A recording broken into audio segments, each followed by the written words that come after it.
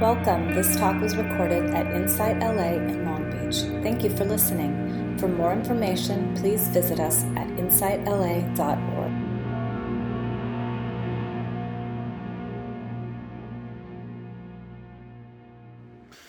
Okay, so go ahead and find a relaxed yet alert posture.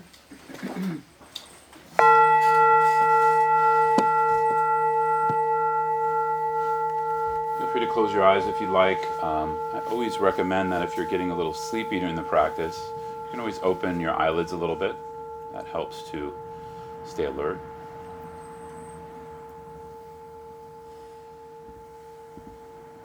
Just take a moment to take a few deep breaths to connect into the room, each other, starting to connect with the body.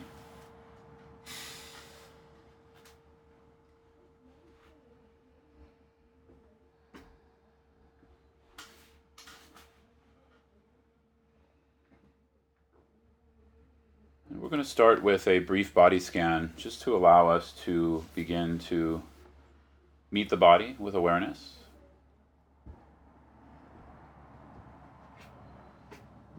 Just offering an intro also to relax a little bit, to offer a sense of ease. And so coming to the crown of our head, we're going to move through the body with what I call like a wave scan. It's something I'm trying these days. We'll see how it works for you. So a traditional body scan is just moving down or up in one direction. We're going to actually move more in waves as we move down from the crown and then back up to the crown, and we'll move through sections of the body. So the first section we're going to work with is from the crown of the head to the throat. So as we let our attention begin to gently move down and our body awareness to begin to meet the forehead and eyes, just allow the forehead to flatten, allow the eyes to rest. As you come into the cheeks and jaw, if you let your lips just part a little bit, the jaw often can relax and release. And as we meet our throat, the elevator starts to go back up again, back through the jaw, cheeks, eyes, nose, into the forehead and crown. And each time we make a pass or a wave, see if you can relax deeper. See if you can release more tension in the muscles and any inner energetic contractions. If you can't, that's also fine. The whole idea for today is kindness, which means also knowing our limits and letting be with that. So as you wave back to the crown and begin to come back down the face, forehead, eyes, jaw, just feel the sensations of that as you wave through. And moving down into the next section, the space between our throat and chest, just find your shoulders, find your throat, allowing the shoulders to rest and relax. And here we're beginning also to notice where we're contracted today, where we're tense. And I really want to invite you into a space of tenderness around that, which means allowing, often what I call a compassionate presence. You begin to move into the chest. This is a space that's often quite complicated for us. I'll just put it that way. Often for me personally, I can tell when I'm contracting into myself because my chest is tight. There's a sense of self there strongly for us. Sometimes the sense can also be in the head or behind the eyes. So just notice that as you wave through and wave back into the shoulders and throat. Again, mainly what we're doing here is we do a passive scan, is we just let ourselves relax, just inviting our tension to release.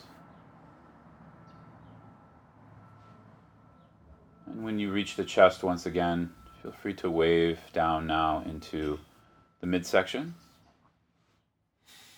coming down into the abdomen,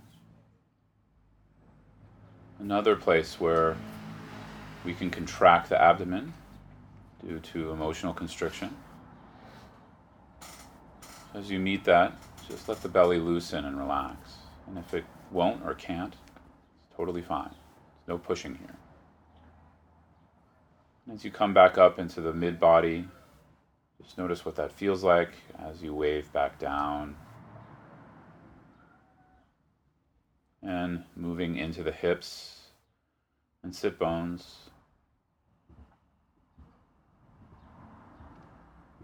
And as we do that, noticing the connection with your seat, whether you're on a chair or on the ground. This is going to be the next component of our practice, moving into relation with our seat and the ground. And so as you scan through the hips into the upper legs, noticing whatever's arising there for you, and then scanning back up into the hips. And when you're ready, back down, all at your own pace.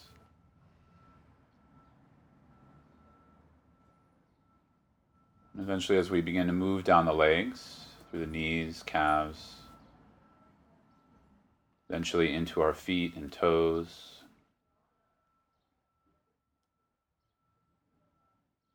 We're now going to focus on our relationship to the earth, our relationship to the ground below us. So whether it's your sit bones, legs, calves, touching the floor below you, or just the feet, connect with the sensation of that. So let your awareness find that sensation. And of course, the thinking mind is going to want to come and hang out with you. It's going to want to know what's going on. It's going to want to get involved. It usually does. Just keep coming back to the sensation in the body. Just gently dropping in, especially to that relationship to the earth. We're not pushing away the thinking mind.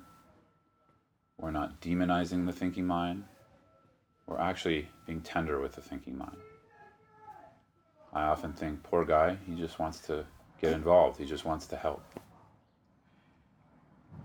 But you're really not helping me right now. Sorry to tell you. You kind of offer him space to relax and then just gently drop down into the feet.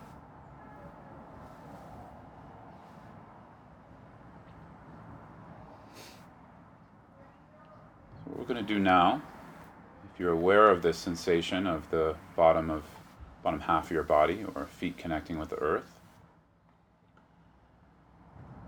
we're going to move from an awareness of this to actually inhabiting this space. So the difference here is awareness is like a watcher or observer. It's the first step in our meditative process. And when we practice embodied awareness meditation, we're going to move towards inhabiting and living from or perceiving from that space in the body. So see if you can begin to shift that attitude and perspective and begin to perceive your experience through your connection to the earth. And just sit with that. Just be with that. Just allow what's taking place to take place. There is no right or wrong here. There's just experience and becoming aware and inhabiting that experience.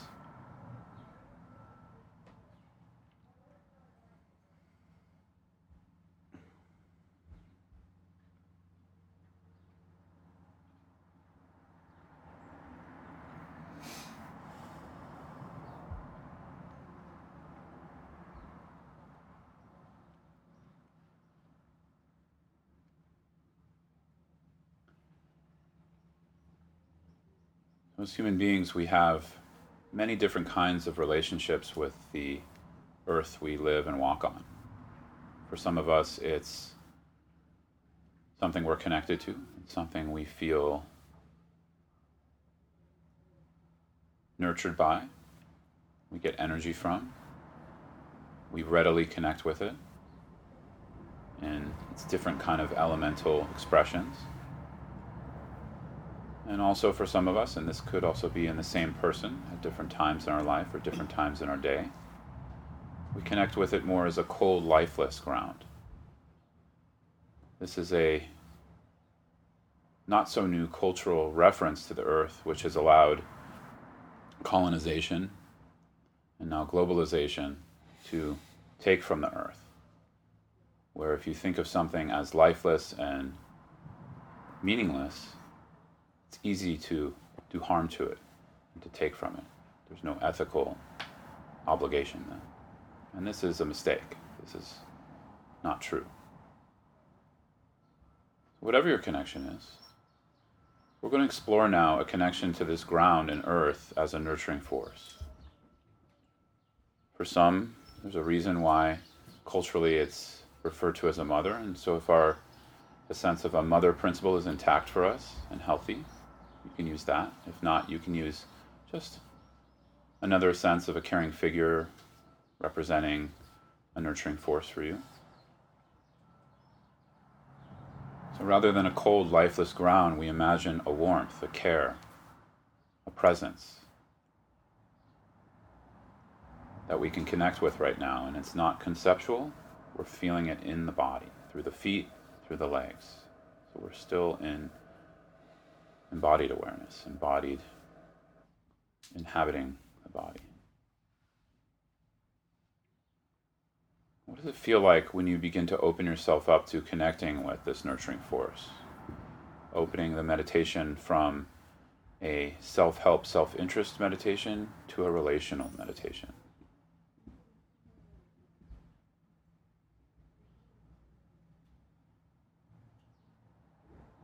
There's a curiosity here, there's a tenderness. There's also a sense of the heart beginning to widen. See if you can connect with that or allow that. If that's not happening in a way you think it should be happening, it doesn't matter. There's no special thing or prize we're supposed to get out of this. It's all about exploring.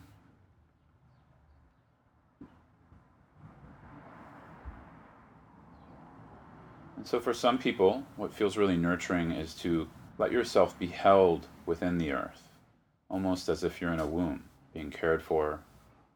It's a safe place. It's a kind place.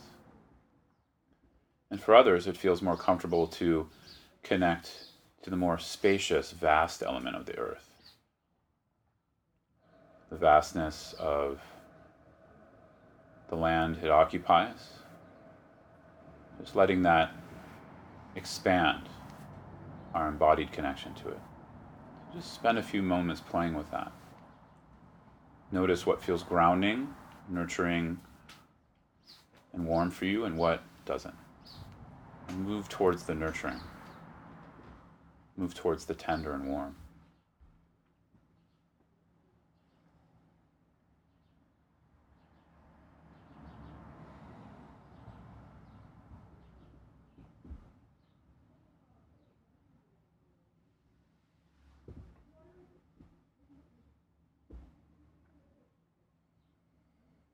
Remember to breathe. Sometimes I forget.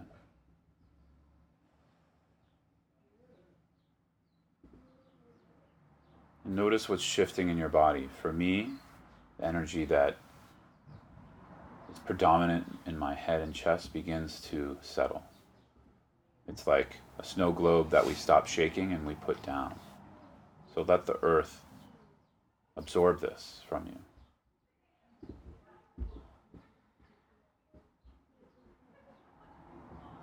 It's a nurturing force that doesn't absorb it and necessarily take it on. It transforms it.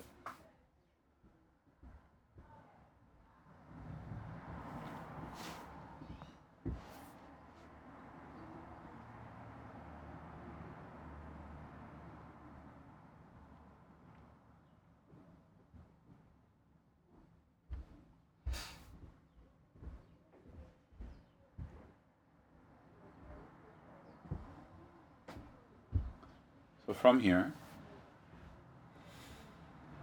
I'm going to shift into the rest of the body. If this was helpful for you, you can always come back to this connection to the earth as a safe, caring place, as a nurturing place, especially if you begin to meet things in the body that are too overwhelming or too uncomfortable.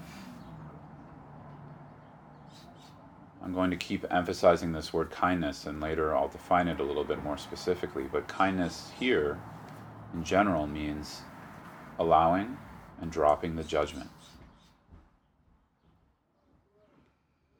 Doesn't mean we have to smile all the time or be happy all the time. It's just a loving embrace that's willing to bear witness to whatever is arising.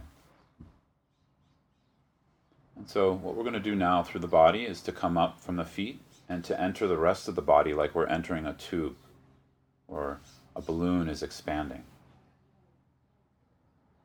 And see what that feels like. It's not a conceptual idea. Just expand that balloon into the rest of the body, and this is like a 360-degree experience. And when we meet the rest of the body, from the head to the toes, the feeling body, the sensations, emotions, energies flowing through the body, you don't have to do anything with them. Just meet them. Just connect, be aware, and relax. And just stay with that for a moment. I'll let you explore that expansion.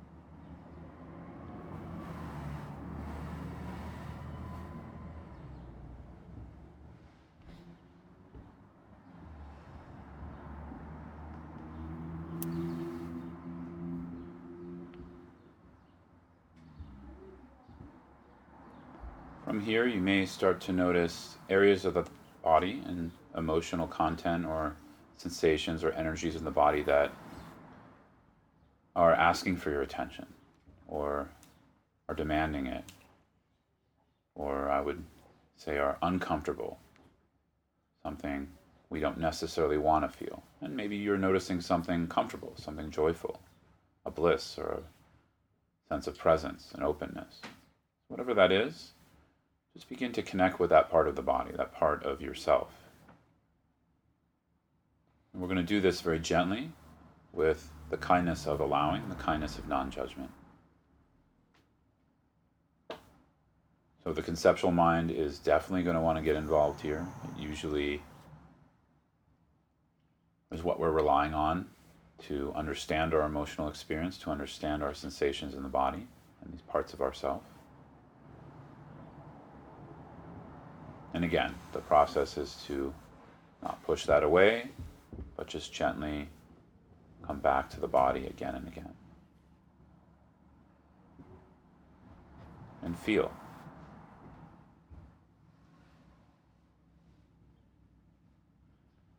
What's really important here is the embrace that we're coming to our experience with. We're not coming with an agenda, we're not coming with a sense of fixing or manipulating or controlling. And for me personally, those are very strong habits. So they may just be arising. So we're also noticing those habits. But we're inviting in more of a loving embrace, a sense of tenderness, warmth, just availability. I call this practice a deep practice of listening. But we're not listening with the ears, we're listening to the body, through the body.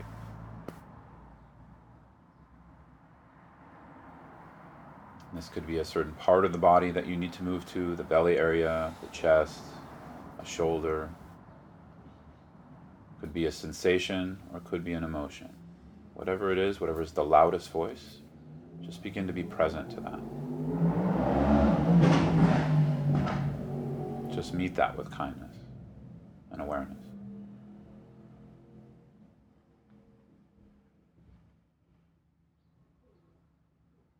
And there's really nothing to do here, because when we do something, we're fixing, we're controlling, we're manipulating. So instead, we let be, listen, and wait.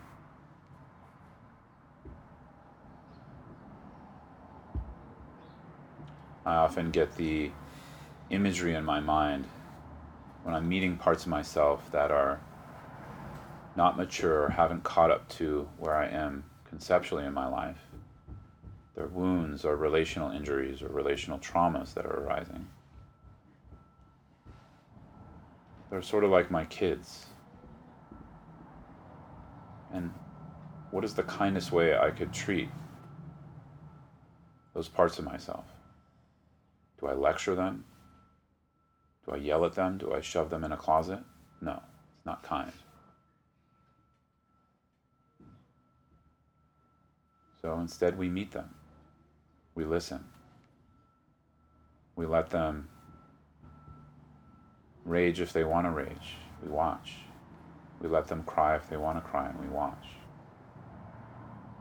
We let them feel joy if they want to feel joy, and we watch.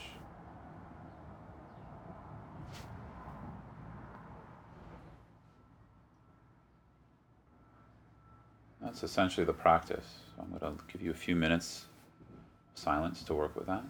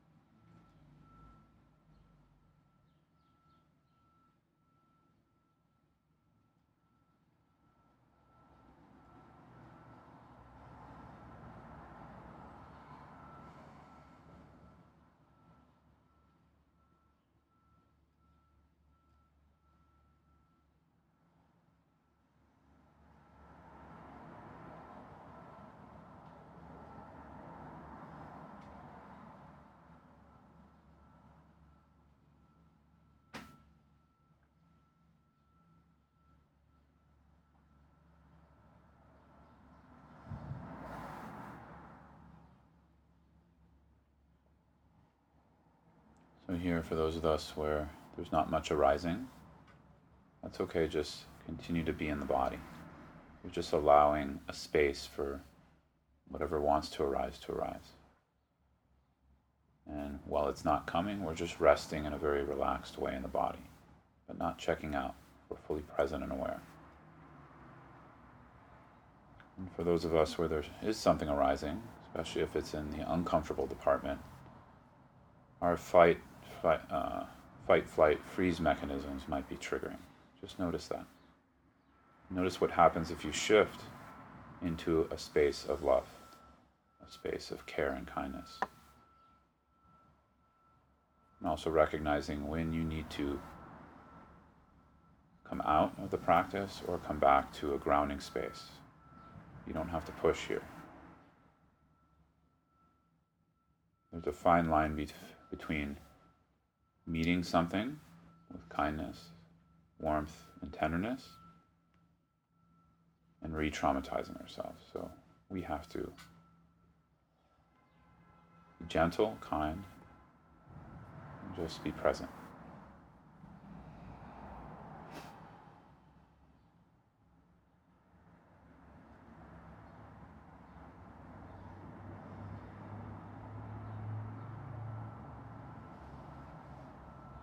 And I know for some of us, it's not easy to connect with the vulnerability. I'm personally very stoic And it took me a long time to just allow a vulnerability within inside me. That it's allowed to exist. It's allowed to express itself. And I'm also allowed to not be carried away by it. So where is that space? Can we find that space?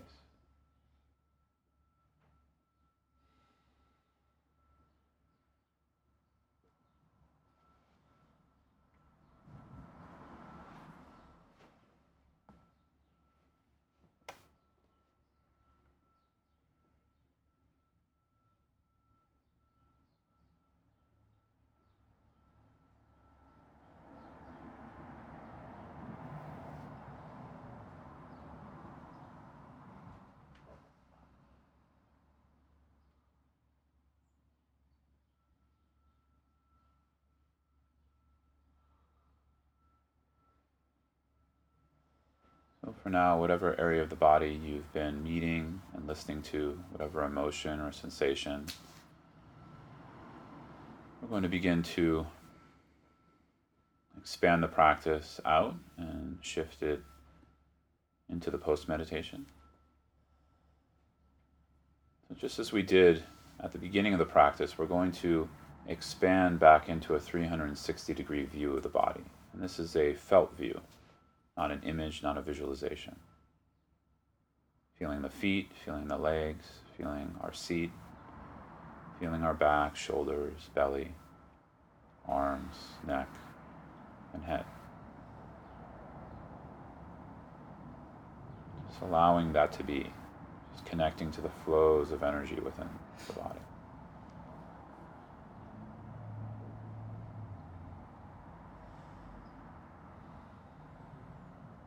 And from here, we'll connect with the rest of our sensory experience. Sound is one that often takes us out of our meditation practice, but it doesn't have to. We can just also become aware of sound and meet the sounds around us without the overlay of thinking narrative. So see if you can meet sound without narrating it. Again, just each time the thinking mind wants to narrate, we drop back into just hearing sound.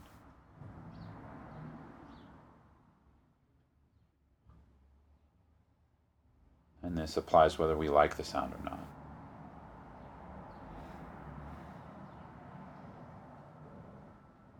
Same with our sense of smell, taste.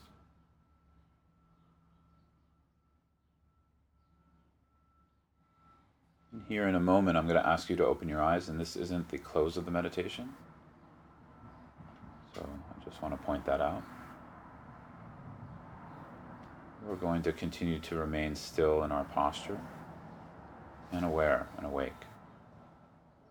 So we simply just let our eyelids open gently and connect with our sense of sight. Without gazing around the room, just connect with what's right in front of you. Doesn't matter what it is. See if you can stay within the body, but now we're expanding the senses out. So this feels the opposite of what a contraction feels like into the body. It feels like an expansion based on more grounded presence.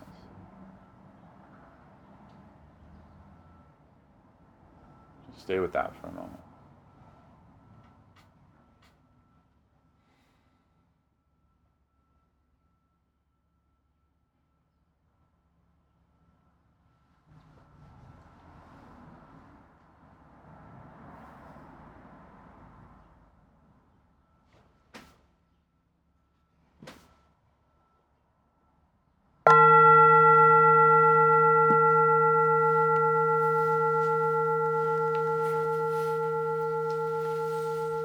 You can begin to shift, make any micro movements, and come back into the room.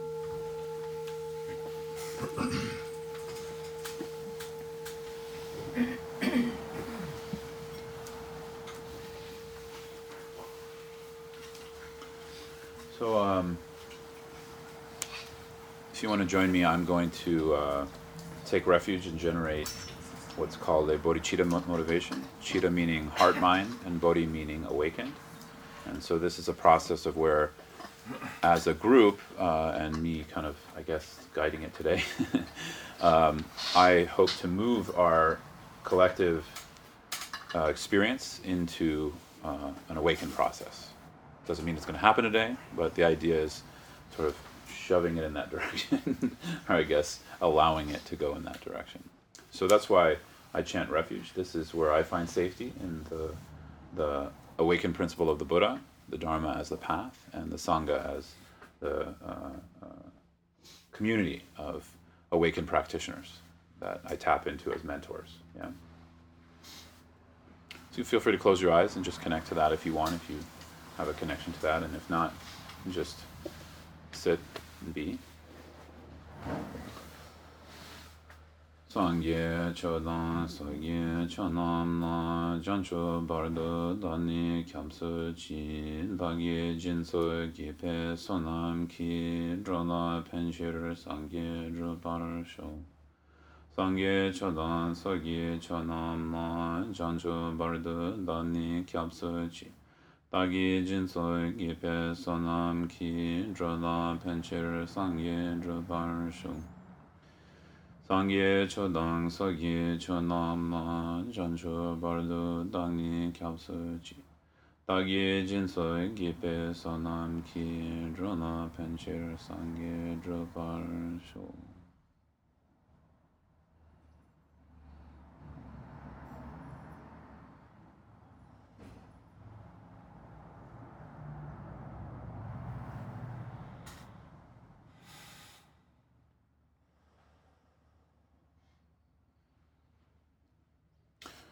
Okay, thank you. So, how did the practice go for you? I'd love to hear from some of you. What came up?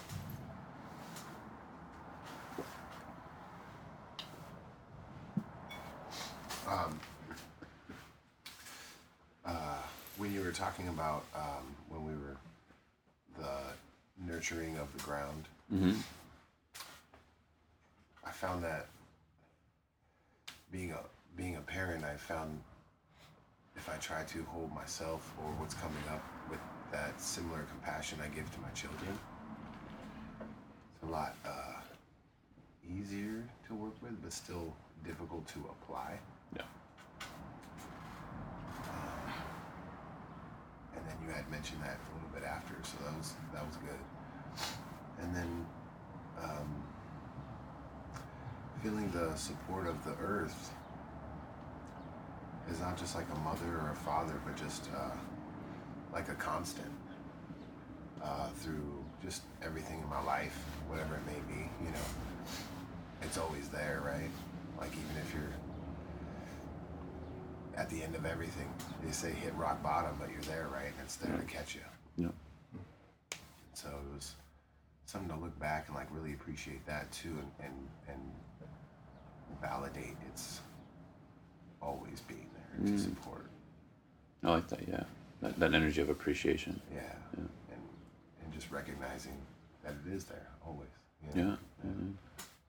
Thank you. Yeah, you're welcome. Besides our mother, it's kind of one of our first relationships, in a way. What's funny is actually, like, it's difficult for me because my mom left when I was a baby. Yeah. So it's really like That's tricky, why. That's why I offered the opportunity. It doesn't have to be thought of as a mother Thank principle. you. Yeah. But then it was like in my mind to see that, and it's like it brought up everything, like, oh, my mom, not a whatever comes up.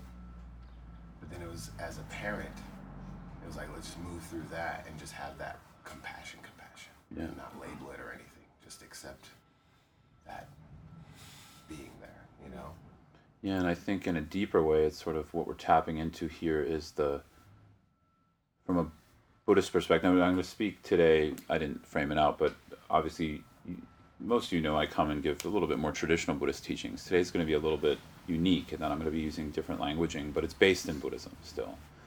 And sort of like what I'm about to say is kind of connected to that, which is when we talk more experience, we can put different language to it, right? And so it's sort of like the mothering principle and remothering ourselves sometimes because of the fracturing in our families and socially and all that. It's really connected in Buddhism to our Buddha nature, right? Which is the ultimate mother principle. It's connected to the deity Prajnaparamita, and so this deity is a feminine principle. It's a female principle, and in Tibetan Buddhism, it's like a four-armed female deity or a two-armed female deity, and what she represents and symbolizes is ultimate wisdom, the ultimate spacious expanse of our true nature, which we call Buddha nature or Tathagata Garbha, which I'll go into more today, but I don't want to go into it so much as a theory or a concept, but more or less it's something that is indwelling. It's not created, it can't be destroyed. It's not our soul, but it's our basic essence that on the Buddhist path we are trying to connect with and uncover. And from especially a Mahayana Buddhist perspective, that's the whole point of the Buddhist path, is to awaken that capacity and to come into that, which isn't a thing. It's not like a presence. It's just a free, spacious, compassionate energy. And so that, I think, can act as like a remothering principle too. Because in Tibetan Buddhism, the feminine principle has an aspect of space, of like welcoming. And the space is not an empty space or a cold space. It's a tender, nurturing space that is free and completely alive. So it's like trying to touch here, trying to grab this, but at the same time there's nothing whatsoever, yet the expression is complete, as the Buddha described it in one way when he attained enlightenment under the Bodhi tree. It's like beyond constructs. He called it like a blissful kind of space, but not bliss how we normally think of it. Yeah. So anyways, just want to throw that in there. It's kind of on the topic today, so it's a good point. Yeah. Something I noticed was interesting about Earth as opposed to some of the other elements. I personally identify more with the motion of like fire, water, things that are in movement, and so the ground for me sometimes, the first thing I think about is mud and getting kind of enveloped in mud and getting stuck, and so there's a lot of it's going kind of landing on this concept of ground and the earth that I had to sort of settle with, but I think for me just the idea of sort of this is a nurturing was really, because I've generally had my relationship with the earth has been very different from some of the other relationships that I've had with other concepts. So interesting. Yeah, thanks for sharing that. I'm also curious, once we entered kind of the scope of the body, because that was the main practice of sort of meeting emotion, meeting sensation, meeting energy or relational trauma, and how that came up for anybody. First, sometimes we're just doing it randomly too, so it's just, sometimes you're not necessarily, something's not up, and it doesn't have to be. It's just a practice also of interoceptive awareness, of meeting the body and growing, I call it our embodied awareness muscle, kind of growing that. Yeah, this is something that comes up for me often when I do sitting practice is, so there's a dropping in right away, and there could be some subtle things going on. There's this intention to actually meet what has been present throughout the day or feels really alive, and then that becomes much more nuanced, and I'm sort of frustrated in a way. I mean, I feel more peace, which certainly like the practice that you just did with feeling the ground and feeling like that's automatically like really grounding and really connecting. And so that those other aspects don't seem as present. Oh, I see. So, yeah. And that's not just today. It seems to be a little bit of a... That's a good question. So it's like, it sort of feels like you're wondering if there's a bypass happening. Yeah, that's a really good one. Up till recently, when I guide this kind of practice, in a group setting, I do it more like we're doing here. In a one-to-one setting, it acts more like a somatic healing practice. That's very more intuitive and more allows for kind of more conversation on what's arising and a little bit more nuance and specialty. With a group, it's just general. but I've been throwing in this more earth connection, because some of us are just so disembodied, and it's just, we don't have a culture of embodied people here mostly, and we're not taught it, we're not educated on it, and we live mostly in this part of our body, in the head. We perceive the self from here, we perceive our sense of being, and we value very much the conceptual mind and the material. And so you can see the results of this because we're suffering a lot emotionally. If you're a therapist, you're going to fill with clients pretty quickly, if you're a decent therapist, right? So there's reasons for this. So that's one reason I introduced it. But with that said, that I am a little reticent for the reason you just said, which is it is very inviting and grounding. And then, all the stuff that was kind of firing and, crunchy and bound maybe loosens. So in one way, that's no problem. That's a good thing. Maybe, we get a chance for some release. But ultimately, we can just, if we'd like, we don't have to start with the grounding practice. We could just, if we have some body awareness already, and we have some ability with that, we can just move straight into meeting and listening to whatever's there. I would say as long as we know how to titrate and if there's trauma arising and things like that, right? It's all about gentle. Titrate, like coming back to the breath or coming out of the practice, knowing how to resource if we get overwhelmed. So this is important in the sense that it's turning towards something is not always the most healthy thing, right? So we have to know, it's more like how are we turning towards? That's why I'm saying if we turn towards with a full embrace of love, of compassion, it's a much different process and experience. But doing that, saying that and doing that, like this gentleman was saying, is two different things. It takes practice to be able to do that. So then we need to resource out. So yeah, that is an interesting conundrum where it's like when I do this, when I'm usually prescribing practice for people in my one-to-one mentoring, I usually don't tell them to do breath meditation first for that reason, because breath meditation soothes the vagal nerve, the vagal tone a little bit, and it also soothes the nervous system, and then it kind of like, then you don't have anything to meet, and we are so overwhelmed that we are really thirsty to just numb out, a lot of us, right? We're really thirsty to just, okay, give me something to check out because I don't want to feel this. And a lot of meditation is being practiced like that in this country. That's not really what the Buddha taught. It's a little bit of a what do you call it? I don't want to completely bag on it because it can be helpful. It's like a stepping stone, right? Where we just may need some temporary relief, and then we get a little bit more relief, more ease, and then we can move into using meditation for awakening, learning to get to know every part of ourselves in the world. And that's where the Buddha really prescribed a turning towards. I mean, it's very obvious in the First Noble Truth. It's really turning towards. But I think this is where the teaching, when it comes into new cultures and shifts, we can have different approaches and different preliminary steps for people, and that doesn't have to also be at the expense of the Dharma, the Buddha Dharma. And that's the tricky part for some of us Buddhist teachers we're exploring, which is like how to not water down the Buddha Dharma, but if you just present it all traditionally, it's not always accessible for people, right?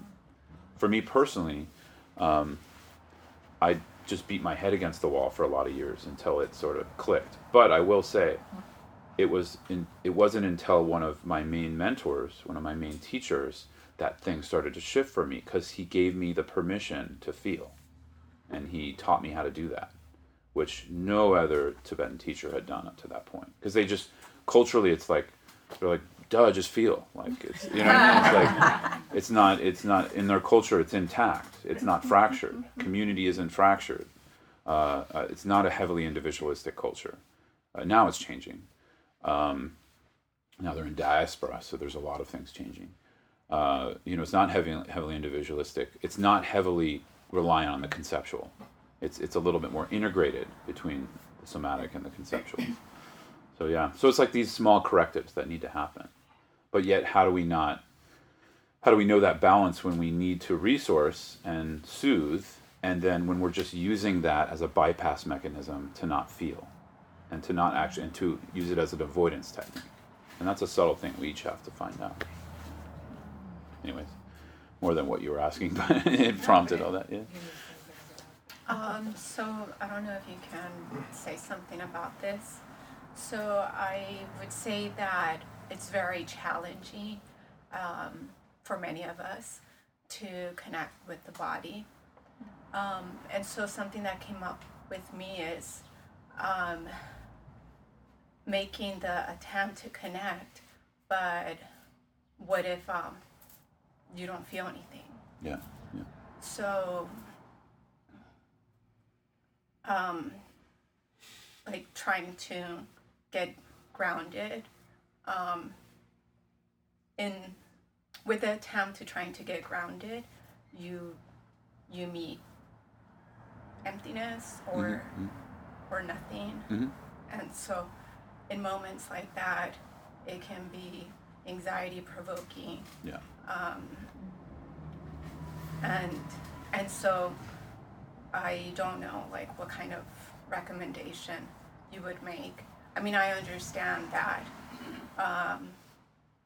having the awareness of that emptiness or nothingness is a practice in itself. But what I find is that, there's that motivation, like, yeah, let's, I'm definitely going to do this practice. It's great. But then I do the practice, experience anxiety, and then I'm not so much motivated anymore. Yeah, of course, yeah. So then, like, what kind of recommendation would you Yeah, make? no, that's a really good question, and it's also really common. And I mean, my experience of that was like some of us feel numbness, and that's more of a dissociative quality, where Right. it's just not safe in the body, right? So we have the wound of not being able to access it because of that, which is healable. It's changeable. For me personally, it was more of like an anxious attachment pattern, and not I wouldn't call it a capital T trauma, more of a relational trauma I dealt with. Where it was kind of like a mixed signal from my caring figures, like sometimes love, but mixed with anger and rage too. And so for me, my challenge was to go. I'm going to answer your question, but I'm just kind of giving a range here for folks. My challenge was to meet the anxiety, right? Even though the anxiety is like, leave me the fuck alone, like, don't touch me, And my challenge was to try and meet that again and again with love. So with numbness or dissociation or just not being able to feel, it's very much a different take of like, so what I heard in your question too was maybe a de-emphasis of what I was trying to emphasize more in the practice, which is, it is a practice of love essentially. And that's the really special component in that case. And I'm going to give you a few different things to play with. There's not like one answer, right? But when we offer a space of a loving embrace, which just means a tenderness, a curiosity, kind of working with this idea that maybe we are actually worthy, and kind of giving it a shot with that, even though the limbic system and the brain and the thinking mind is saying, no, no, no, no, you suck, no, no, no. Like, you know what I'm saying? Like, not saying you're thinking that, but this can happen to people, right? The brain's telling us something different. So we just show up continually with that sense of love and presence. And it's not like gritting your teeth. That's what I was trying to emphasize. It's not gritting our teeth and just like diving in and forcing it. It's really coming with a lot of tenderness and love. And so that's why I would say for some people, this isn't the first step, this practice. Meta practice would be the first step, which is more conceptual, because we're offering phrases of loving kindness, right? May you be happy, may you be healthy, may you be at ease, may you be at peace. And so it's kind of retraining the mind or the brain to think in those capacities, which eventually can begin to shift into an opening of feeling. So yeah, it just depends on the person, and kind of to try different things there. But I would say really usually the obstacle is we don't know how to approach with love, because we don't have a mirroring for that. You see what I'm saying? So it's doable. It's just it takes time, and it takes kind of showing up again and again and again with that loving presence and embrace, which I'll describe more, because I think love is a really confusing word in our culture, and a lot of people, oh, does that mean I just like smile at it? No, because love can actually be a bypass too, right? It can be like, oh, I don't want to feel, so I'm just going to like send this a bunch of love, right? It can be like one of those things, and that's not really what I mean. It's like a lot of non-judgment and space and tenderness. So that kind of attitude takes time to develop. It's not immediate for some of us. So I'll just say that, and then when it produces anxiety, yeah, that's a bit of an issue. Because again, like I was saying, it can, if we don't know how to approach in that way, it can be re-triggering for trauma. And so that's what we don't want, right? And that's where turning towards the body is not always the best step for some people. That's where we might need some other healing modalities and techniques. I was just listening to a really good talk on like the limbic system. I don't know anything about the limbic system, but it sounds interesting, and it sounds like there's a lot going on there where we may have a loop of the limbic system due to trauma, and we need to kind of first deal with that. Does that make sense? Yes. Yeah, so it's not kind of one thing, it's a few things. And with this technique, the way I'm teaching it, it's more developing that loving presence, over time. Yeah, I've learned that there's a side effect to practicing Definitely. meditation. And No question, the side yeah. effect is that you become aware. Exactly. Yeah, exactly. Yeah, and that's luckily that's being talked about now more openly, and there's books being written on it. As like, because I came up in really traditional Buddhism, it's no surprise to me the Buddha didn't promise we'd feel good. He actually didn't, and so we just kind of whitewashed it. And not you, but people whitewashed the tradition and made it a self-help thing, right? And this is why I don't personally teach self-help meditation or these things, because it's not really, it's like a Band-Aid, trying to put a Band-Aid on a massive wound. It just doesn't work. So yeah, you're correct, and I think that's where we just need to be more trauma-informed with practice and realize meditation isn't the end-all be-all. It's not like the only answer for when we're talking about the healing world.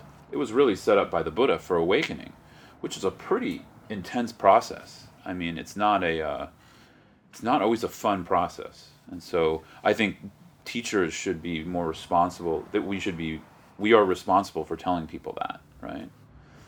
So, yeah. Thank you. But there's also ways to do it very gently. And I think that's my feeling here, is how to frame it in a way that's culturally appropriate. Because whether we're dealing with capital T trauma or more relational injury and relational trauma, most of us have some kind of trauma. It's just like, it's pretty abrasive, dissociated culture we're in at this point. And then the movement into more and more individualism, more and more self-interest, makes it even more isolated and lonely, right? So it's hard to resource because we don't feel connected with ourselves, we don't feel connected with others. But the good news is, it's changeable. Definitely. I'm not kidding. My life has really changed in the last 10 years. I mean, I don't like talking about myself or my practice. In traditional Buddhism, we don't, because it's seen as very arrogant, especially from Asian cultural perspective. But I think sometimes we need people to say, like, this works when you do it. If you put time, and it's different for all of us. It's not the same. Like, my path is not going to be the same as your path. And at the same time, I think when we put the energy and we find the resources we need, we put it all together, this is what's unique nowadays, is I do think that the healing path for a Buddhist eventually can lead into the awakened path. They're not exactly the same thing, but they can function together. But right now, we have to make a distinction between what is healing and what is awakening. They are a little bit different, in my opinion. So anyways, more than your question, but I brought it up. Thank you for that, though. Yeah, because a lot of people, I think, share that experience, and it's really important to vocalize that. And then there's kind of like, there's a lot of articles coming out, too, spreading fear around this, which I think, meaning like, oh, mindfulness is, trying to like say like mindfulness doesn't work or something, and it's like, no, it works. It's just, you have to be, it's nuanced. It's not like a black and white conversation. So, with that, I think I'm at a good segue point to say a little bit more, and then we'll either do some more practice or we can open it up more to discussion, Q&A. So what I'm exploring very much as it just came out after that last question is this element of healing, awakening, which is, healing is not, I don't know, maybe someone else has an opinion who knows traditional Buddhism well. I don't think it was never framed in that way. It's more of a Western interpretation of some of these things. But what we're seeing here is, how can we access our deeper Buddha nature if we can't even access the body, or it's hard for us to do that? And where does awakening happen? Does it happen in the thinking mind? No, it happens in the body, right? So in traditional Buddhist cultures, they have something called citta, and citta just refers to, they often translate it as mind. I'm kind of using a nuanced term now, which is heart-mind, because usually when we point to mind in Buddhism, we point here, right? And this is because in the most subtle description, I would say the least vague description of mind comes from the Vajrayana tradition in Tibetan Buddhism, which actually has a whole pedagogy and scientific exploration of the energy body, the subtle body, right? Chinese Taoism has it a little bit too, and some other traditions.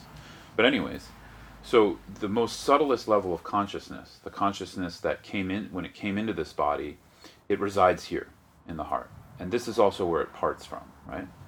So at the end of our life, when the elements and aggregates begin to dissolve, eventually there's subtle drops in the subtle body that come together, and at that moment, consciousness is completely laid bare. And we call this mother luminosity, in its full essence of spacious, aware Buddha nature, completely free from constructs. And so for practitioners, we're trying to train in that awake awareness to recognize that at the time of death, right?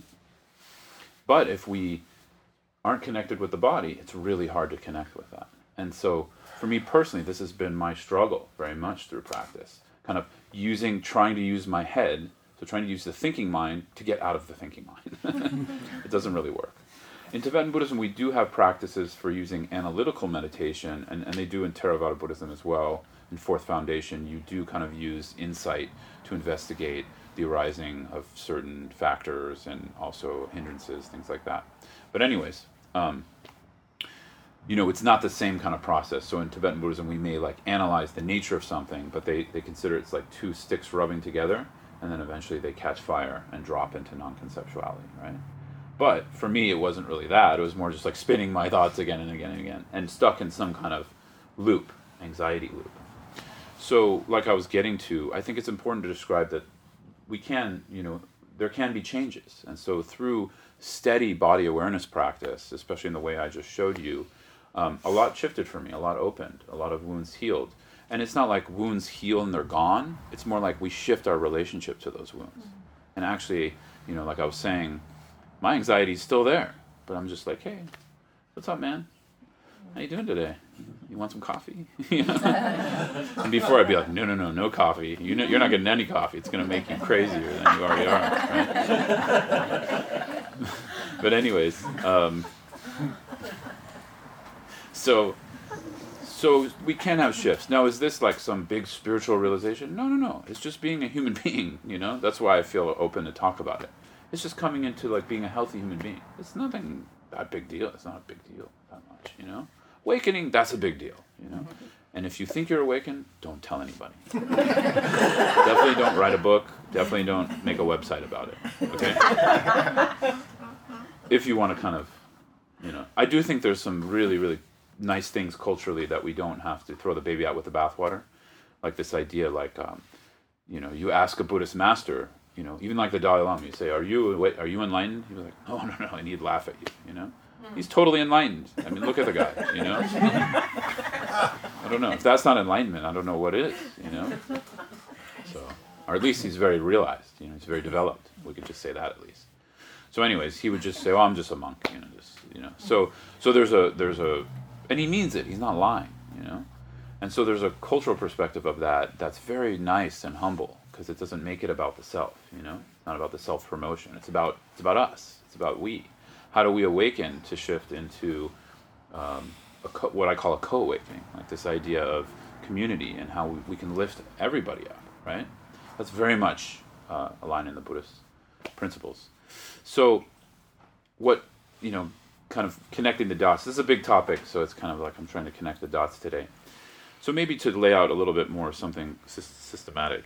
So for me, I find the fragmentation we're often experiencing based off of our ego structure and just the covering over of this Buddha nature I was talking about, which is fully there. It's not like Buddha nature is out there, or you have to, if you pray to the Buddha enough, he'll give it to you, or you pray to some god and they'll give it to you. It's not like that. Buddha nature is here. It's indwelling in our heart mind, in our citta, in its ultimate nature, when we recognize that. And so the Buddhist idea is we have every being has the potential for awakening because of that. Every being has the possibility for it if we have the tools and resources and we practice the path to bring that about and awaken that. And so I often think, I've been thinking and trying to apply different language to this, because we have academic language, in especially Tibetan Buddhism, to describe this. There's a lot of sutras written on this, like the Tathagata Garbha Sutra. I think the Lotus Sutra even talks about this a little bit. These are what we consider third turnings of the wheel of the Buddha, where first the Buddha put out like ethical guidelines, codes, began to talk about anatta and not self, and then that moved into the teachings in the second turning on Prajnaparamita, where the emptiness teachings on Shunyata become more broad, and there was a lot more, this is how Tibetan Buddhists categorize it, there's a lot more methods for doing that.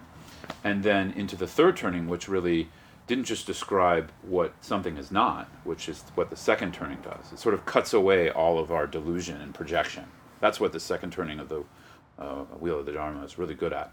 The third turning then says, well, what expands or what expresses from that falling away of projection? And this is really interesting, because sometimes we get stuck in the coldness of, it's all about just dropping all the projection, right?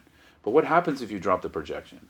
You're still there. There's, it's like you didn't just cease to exist. That would be a totally bogus religion. I wouldn't want to do that, But that's not the case. Actually, from that, the Buddha nature can actually expand. But it's very difficult to talk about, because then it seems like a soul. It seems like we're saying then there's something.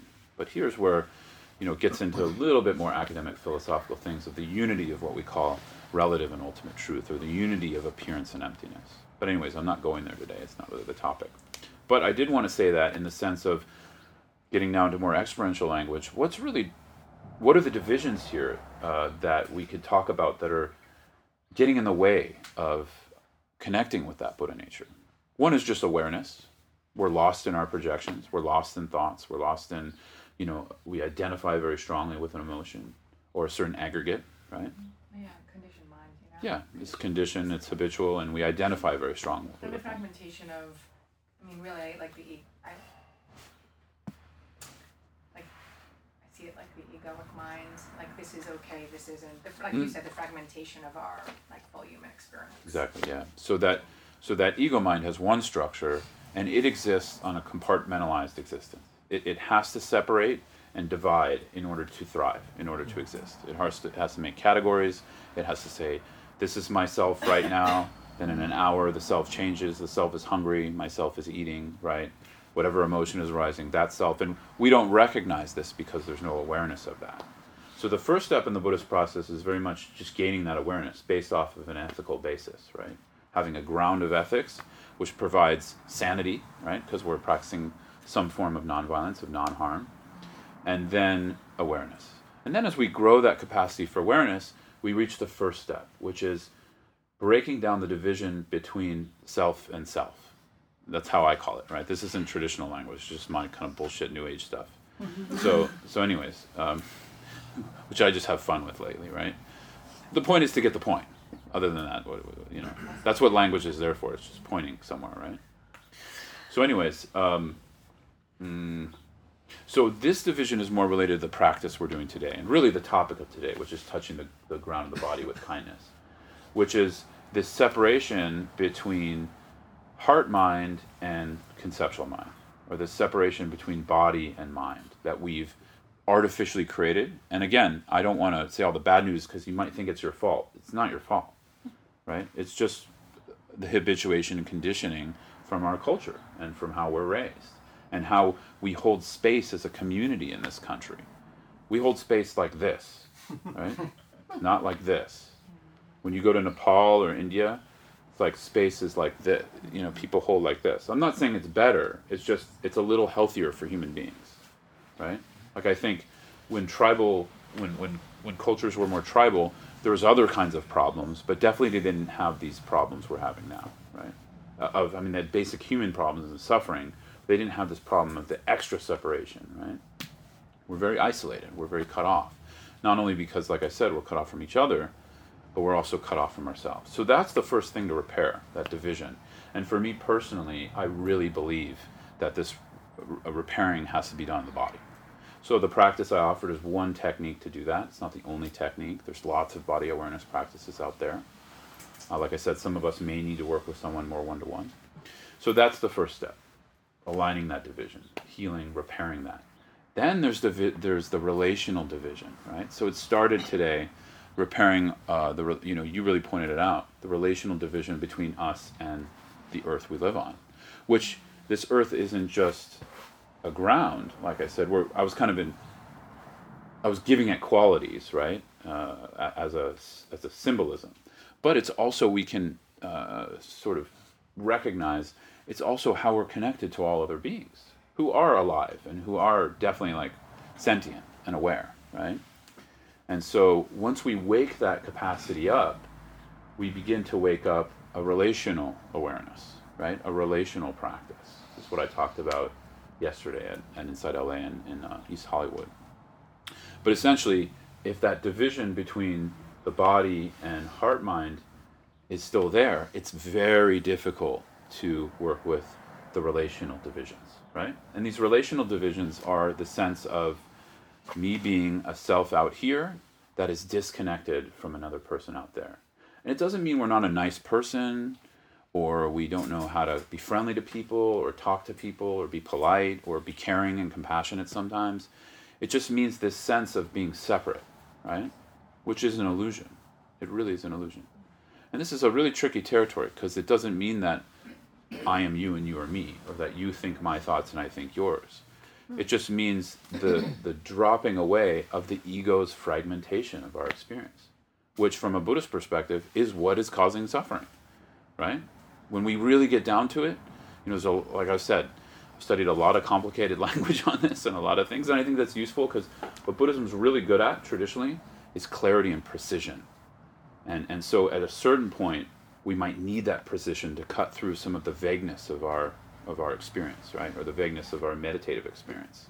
Some of us just end up in kind of a vast, aware space, but then it has no guts. It just, it has no prajna or insight, right? So we do need the path. It's not we can just throw it out and replace it with some new age thing. We can't. This is 2,600 years of research, of R&D is what I call it, right? 2,600 years. That's a lot. Think of how many hundreds and thousands of men and women and folks and people have researched it and given it to us. And so my perspective is we also have a responsibility not to screw that up. But now we're doing R&D on Americans and Colombians and South Americans and Canadians, right?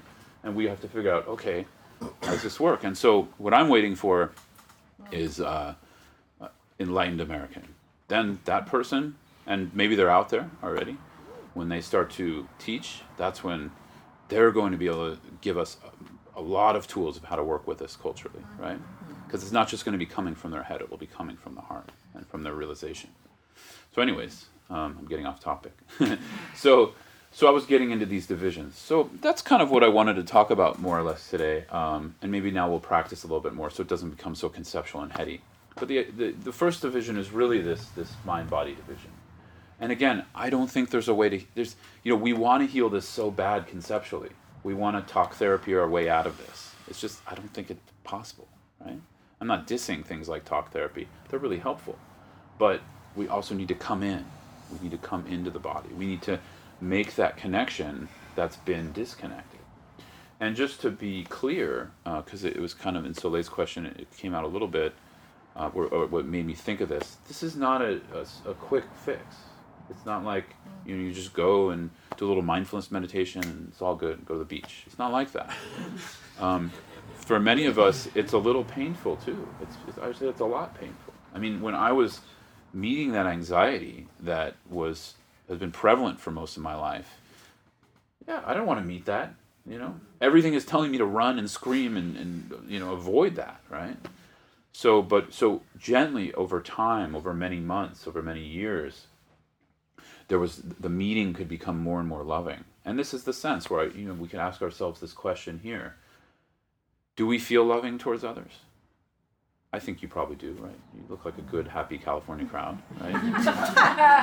Yeah, man. Yeah.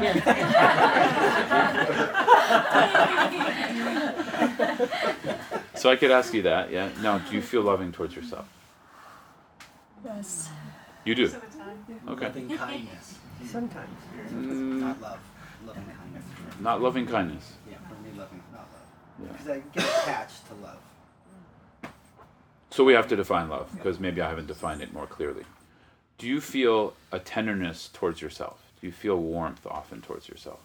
Yes. Okay, well, pretty good. Most people are like, no. Right? So I don't know. Maybe we're in Long Beach, everybody, you're clicked in. But anyways, the question here is more of an exploration, I want you to explore that, right? I mean, for me, personally, if I'm very honest with you, sometimes. Like your answer was very honest, I thought, Sometimes I feel tender and I can meet something, I can turn towards it with an embrace, with kind of compassion, right? Willing to sit with it. And sometimes no. Sometimes I'm like, just get me the fuck out of this body, Like, give me something that feels better, right?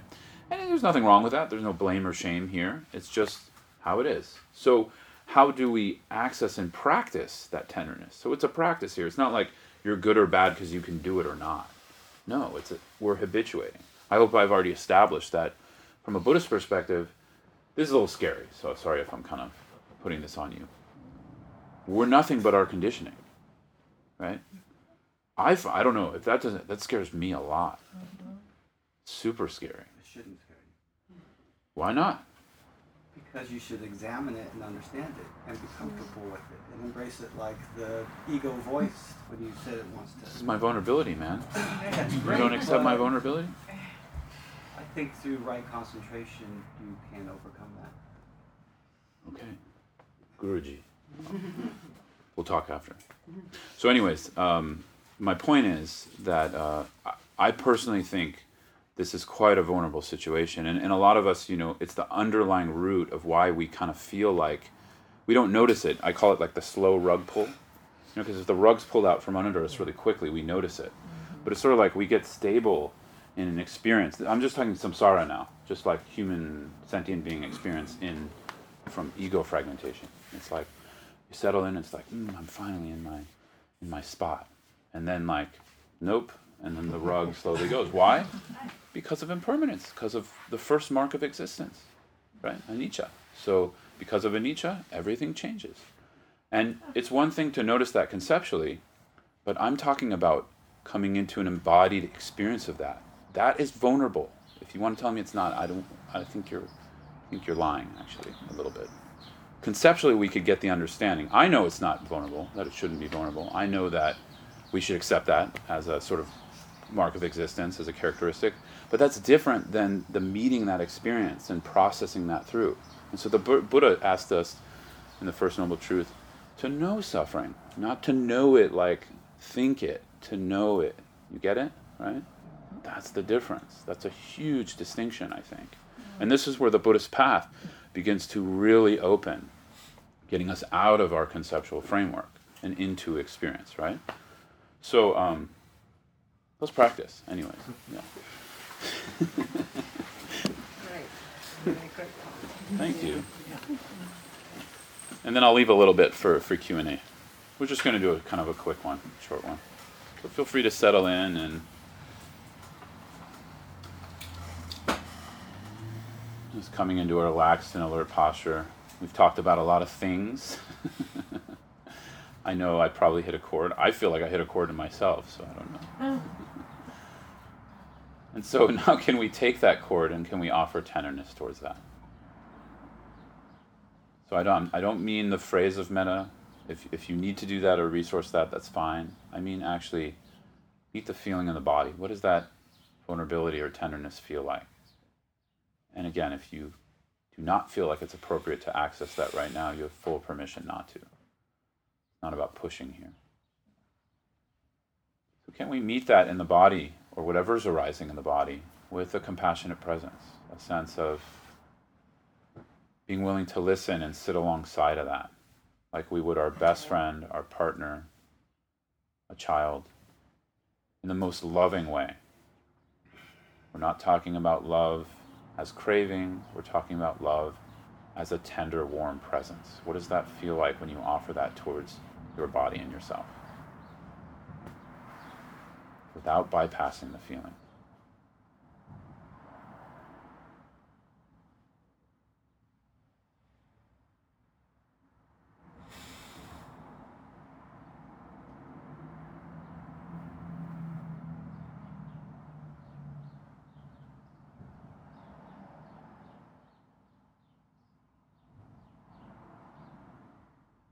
While you're doing that,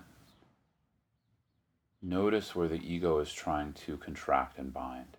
You may feel that contraction literally in your muscles or the fascia in the body. Just allow. There's no tool to go in there and root it out or fix it. There's just space. There's just presence. There's just tenderness and warmth, if we can apply that right now. And if we can't, just be kind to yourself that that's hard. Be kind that that's not accessible right now.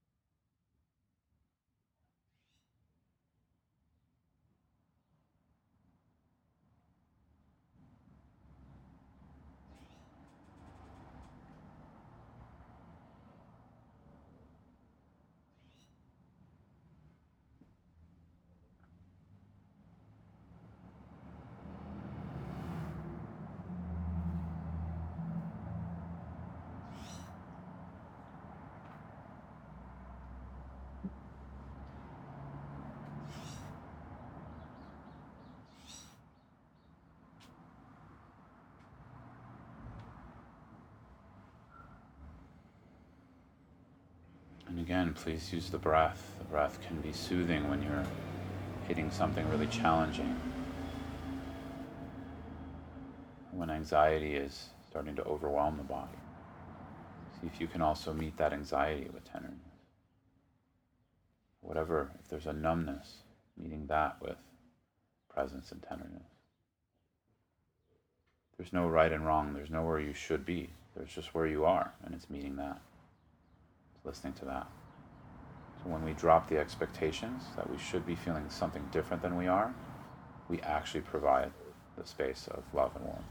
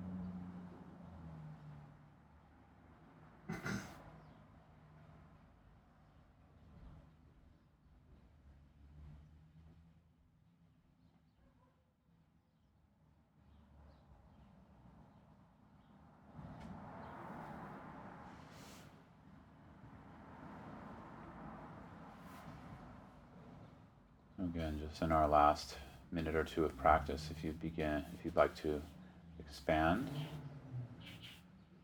meeting the rest of the body, meeting your sense of hearing, smell, taste, and eventually sight. I'll let you guide your own bridge. I call this bridging from the formal practice to the informal or post-meditation, where we carry this embodied awareness back into our day, into all of our relational activities, walking, talking.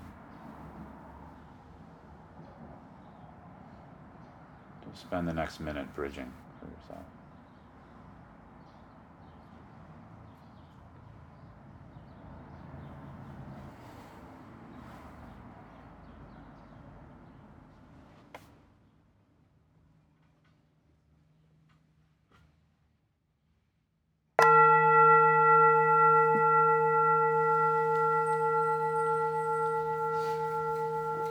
Okay, so before Casey makes some announcements, maybe there's time for like one or two questions if they're not too long. And I just want to, I know we've kind of been exchanging a lot, but I like to offer that opportunity. So after connecting with the body, you were just saying that going toward the emptying out, and then you can go towards the nature out there. I don't know, I'm just like kind of comparing it to the contraction and expansion phenomena. So after contraction, there comes the expansion, but after expansion also comes contraction. So it's all constant contraction. I don't. What do you what system or thing you're referring? Like a scientific system are you referring to, or philosophical? Yeah, I mean contraction. Or your experience? Sorry. Is it your experience, or you're talking about No. something? Oh. No, it's not my experience. Yeah, I'm not sure. Okay. I mean, there's. Yeah. It's not quite contraction expansion. It's more like contraction and expansion are still dualistic, but we have to work with that flavor until we go beyond a dualistic structure, and then it's not contraction or expansion. But you could say there's feelings of like spaciousness, but it's kind of tricky. But after spaciousness, and on this, it does not come the contraction again, and then the expansion again, and the contraction again. I don't think so. Okay. Yeah. I mean, it's sort of like when we live from a wide awake place that's fully realizing shunyata. I'm talking about shunyata, right? When it's fully realizing that, I don't have that experience, so I'm just guessing, right, based off of teachings from my teachers. Sure. But I don't think, because it's the ego that fragments and contracts, and when we're not living from that space, it's really hard to describe, because it's sort of like, what does it mean to still experience, but not experience from a dualistic framework? Very difficult thing to describe. I mean, Buddhism basically is trying to describe that. Actually, more it's describing the path to that. But there are some texts that just try to describe that. Very difficult. I mean, the Buddha, that was the very first thing he said from a Mahayana Buddhist perspective. Maybe I'll read the full quote. I think I've read it here before. I should memorize these things, but I'm a really bad Buddhist. Because memorization is what it's about. Yeah, exactly. Yeah. Lists. Let's forget everything Things. today. Just memorize stuff. These 10 things, those 8 things. Yeah. So the Buddha said, this is one perspective of what happened when he attained enlightenment under the Bodhi tree, right? When it's the story related to when Brahma asked him to teach, and he refused the first time, right? So he said, profound, peaceful, beyond constructs, luminous and unconditioned. I have found a nectar like Dharma. Whomever I teach it to will not understand, so I will stay here silent in the forest.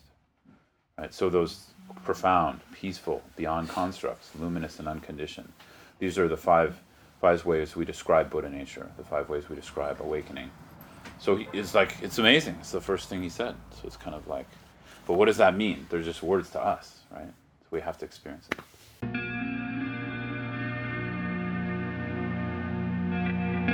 You have just listened to a recording from Insight LA in Long Beach. For more information, please visit us at insightla.org.